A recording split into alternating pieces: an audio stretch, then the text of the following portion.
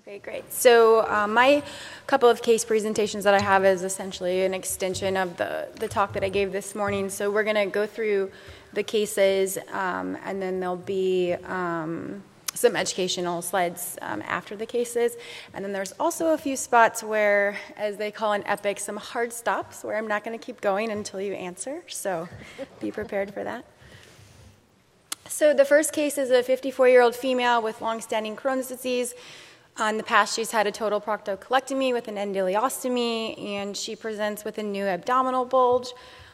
So she comes in, you can see she's got hypertension, diabetes, and a couple other surgical repairs in the past. She's a non-smoker, no other or real alcohol, no illicits. She does work as a stalker in a warehouse.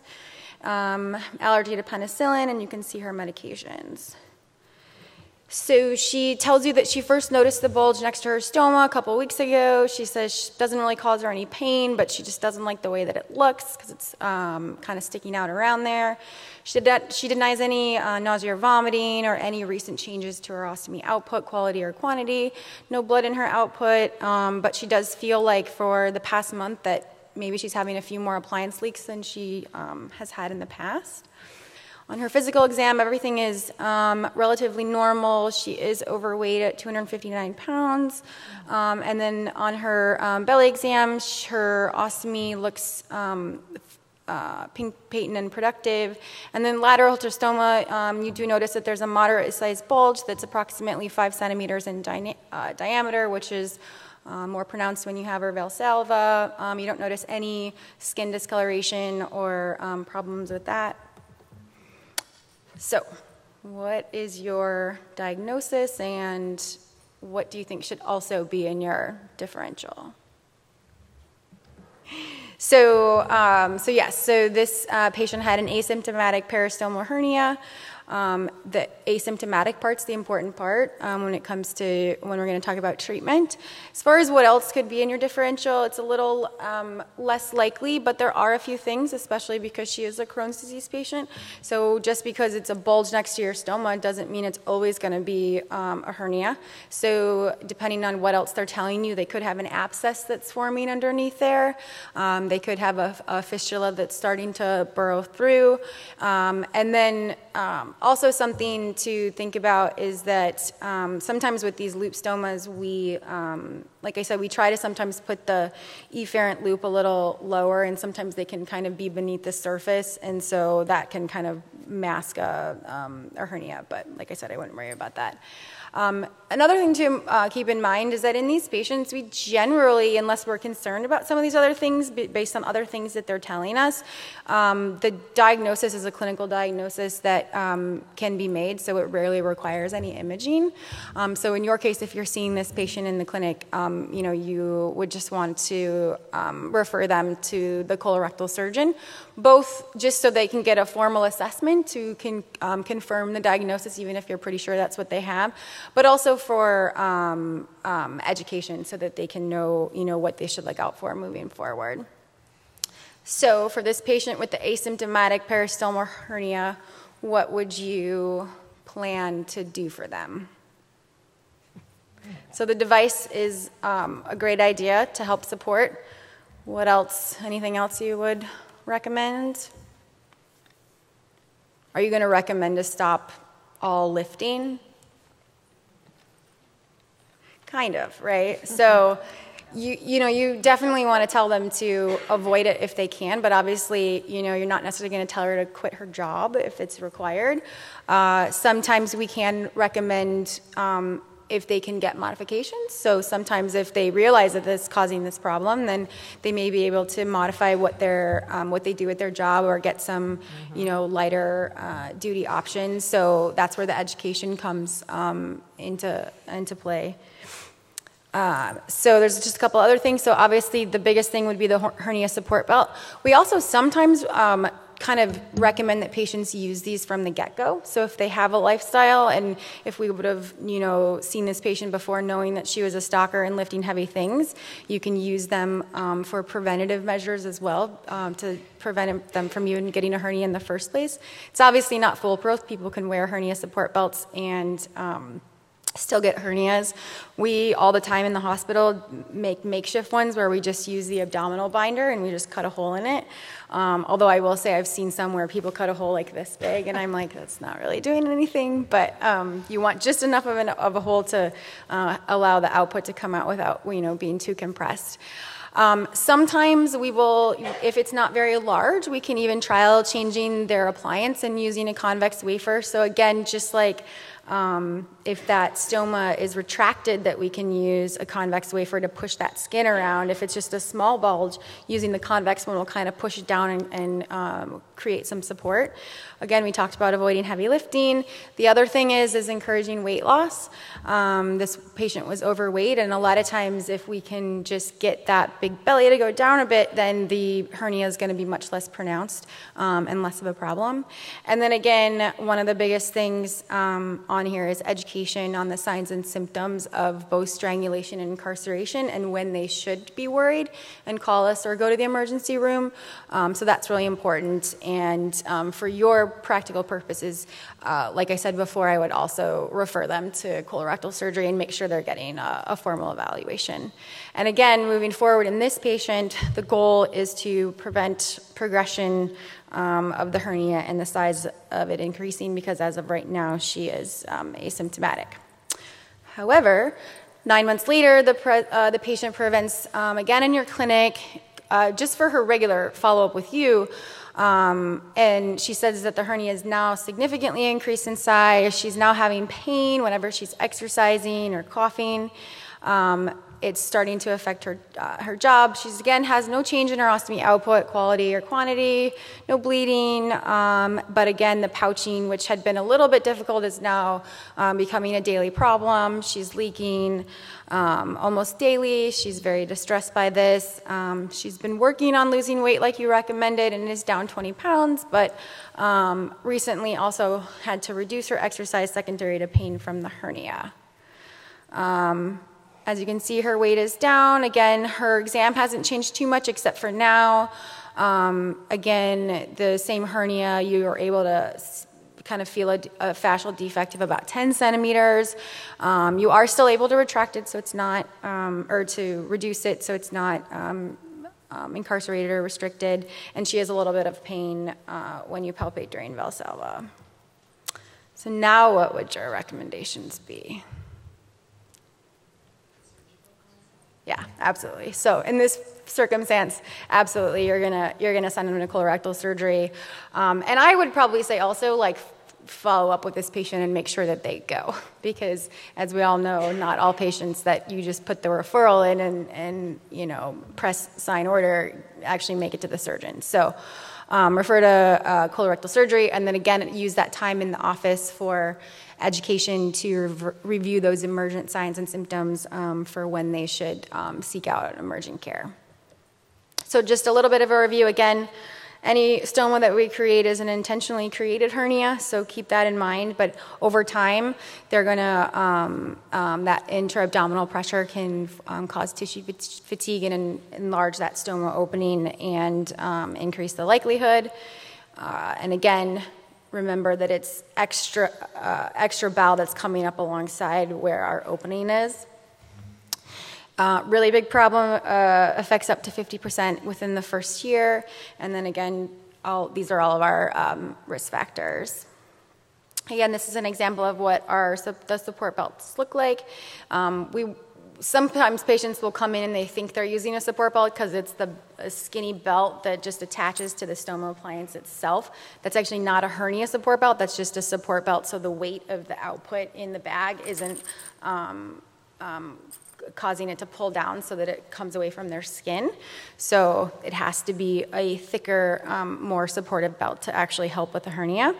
And then again, like we talked about, you can modify the appliance and then modify their activities, and then surgical repair is an option when they start to cause a lot of problems. So for the second case, this is a 25-year-old man, male with ulcerative colitis. He's also had a colectomy with an endoleostomy, who presents with new peristomal skin lesion, and I believe this is an actual patient, and he was actually after his first step of a J-pouch. So the idea was that we were going to get him better and then move on with his other pouch procedures. So he actually was initially diagnosed with Crohn's disease, and then it was changed to UC a little bit later after he had some different biopsies that came back more consistent with UC. He doesn't smoke, which is good. He doesn't have any other illicits. He's a student, no family history, and his review of systems was normal except for his skin irritation. So this is per his, like I said, he was initially diagnosed with Crohn's disease. He'd been on some biologics. He had some adherence issues due to insurance and compliance. And then, like I said, was changed to UC. And for the most part, he's been compliant on his meds. He came to us. That was all done at an outside hospital. And then he came to us and required the emergent colectomy for a sigmoid perforation. And he also had a fistula and PE and all the other complications our patients can get.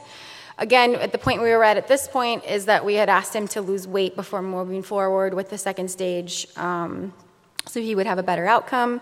And he had some complications with non-healing wounds and some nutrition visits.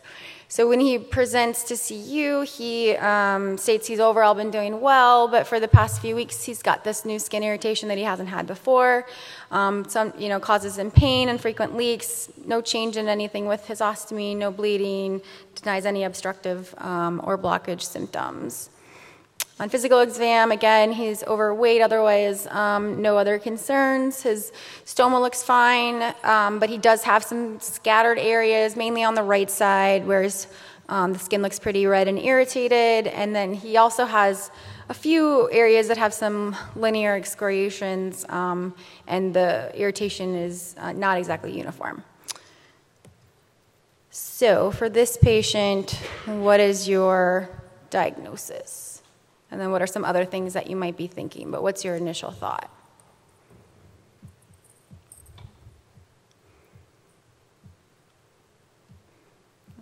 Anyone?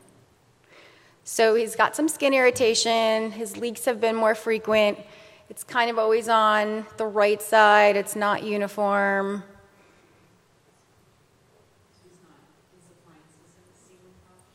Right. So in this case, you think, well, it's probably not the adhesive to the back because you'd see it uniform around the whole skin. He's having more leaks, so whenever you have leaks, that caustic output sits on the skin. I know this patient well, so I know he's not very compliant, and every time I see him, his bag is leaking, and he's like, whatever. So I know that he probably sits for a long time and doesn't change it when he should. Yeah, and then anything else, so it could be leaking, could be, it could be an appliance. Maybe he's only putting, a skin barrier on one side or, things like that. But yeah, so initially, we're like, well, it's just some skin irritation from that's mechanical from his appliance leaking. But obviously in the back of your mind, we're going to try some things, but we should also be thinking if this doesn't work, is it a fungal infection? Because again, like I said, it's warm and moist. Is it an adhesive or an allergy to the adhesive? Or also those kind of specific skin diseases that also could come into play. So what would you recommend this patient to do? And this is, let's say, you don't have the WOCM that can come in and see the patient and you're just trying to give him some initial recommendations while he's in your clinic. So, ask him what he's doing, watch him do it. You want to make sure that the opening is not too big. Sometimes we have barrier rings, all those things. And again, I wouldn't expect you to know all these little details, but that's a good first thought of just how is he doing it, and then, we can make some initial recommendations on that.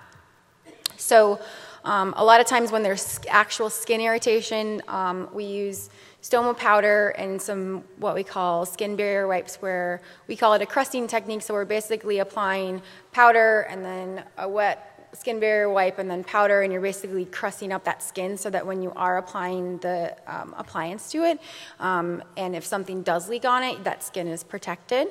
Again, a lot of education about, a patient likely knows that it's going to leak or leak eventually because it'll start to get itchy and you can feel it under the skin, but it doesn't mean it's going to leak in the next 5-10 minutes. So some patients, push their luck and they'll wait hours or even, till the next day because they know they have some time. But that's when you get the skin irritation because it's all of that stool and output that's sitting on the skin. And it's the exact same thing as a really bad diaper rash.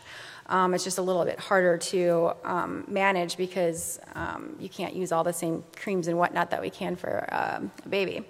And again, we could have him try a different brand or appliance. Maybe it's not that he's allergic to it, but maybe that brand just isn't sticking as well and something else will.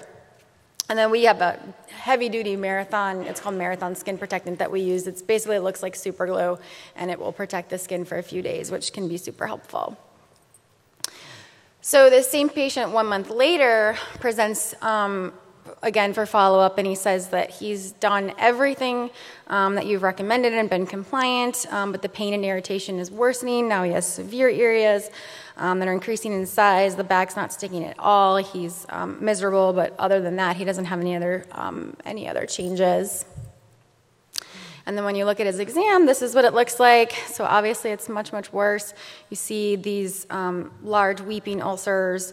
It's got some violaceous borders. It's extremely tender, but otherwise the rest of his exam is fine. So anybody remember what that might be? Yeah. So this is an example of peristomal bioderma gangrenosum. Definitely, in my clinic, I've only ever seen it in IBD patients. I've never seen it in anyone else. And so when, of course, this often happens, when we ask the patient and we said that pyoderma and thinking that he's not ever going to know what this means, and try to explain it. He's like, oh yeah, I had that on my legs like 5 years ago. And we're like, oh, okay. So when he had it before, he actually just used a steroid cream and the lesions resolved. And he hadn't got it back since. But for this patient, what would your recommendations be?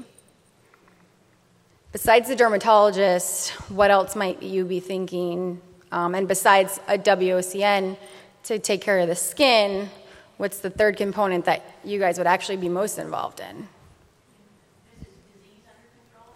Exactly. So for the GI component of it. So again, we want to refer to dermatology. Sometimes a biopsy of the area is needed for diagnosis. The one important thing for the topical and for the stoma patient is that we can't use all the same steroid treatments that we could use on the arms or legs or somewhere else. So the best thing that we have is actually a clobetasol foam, so that it'll dry really quickly. You're still getting the medicine to the area, but then you can pouch over it, and it shouldn't interfere too bad with adhesion.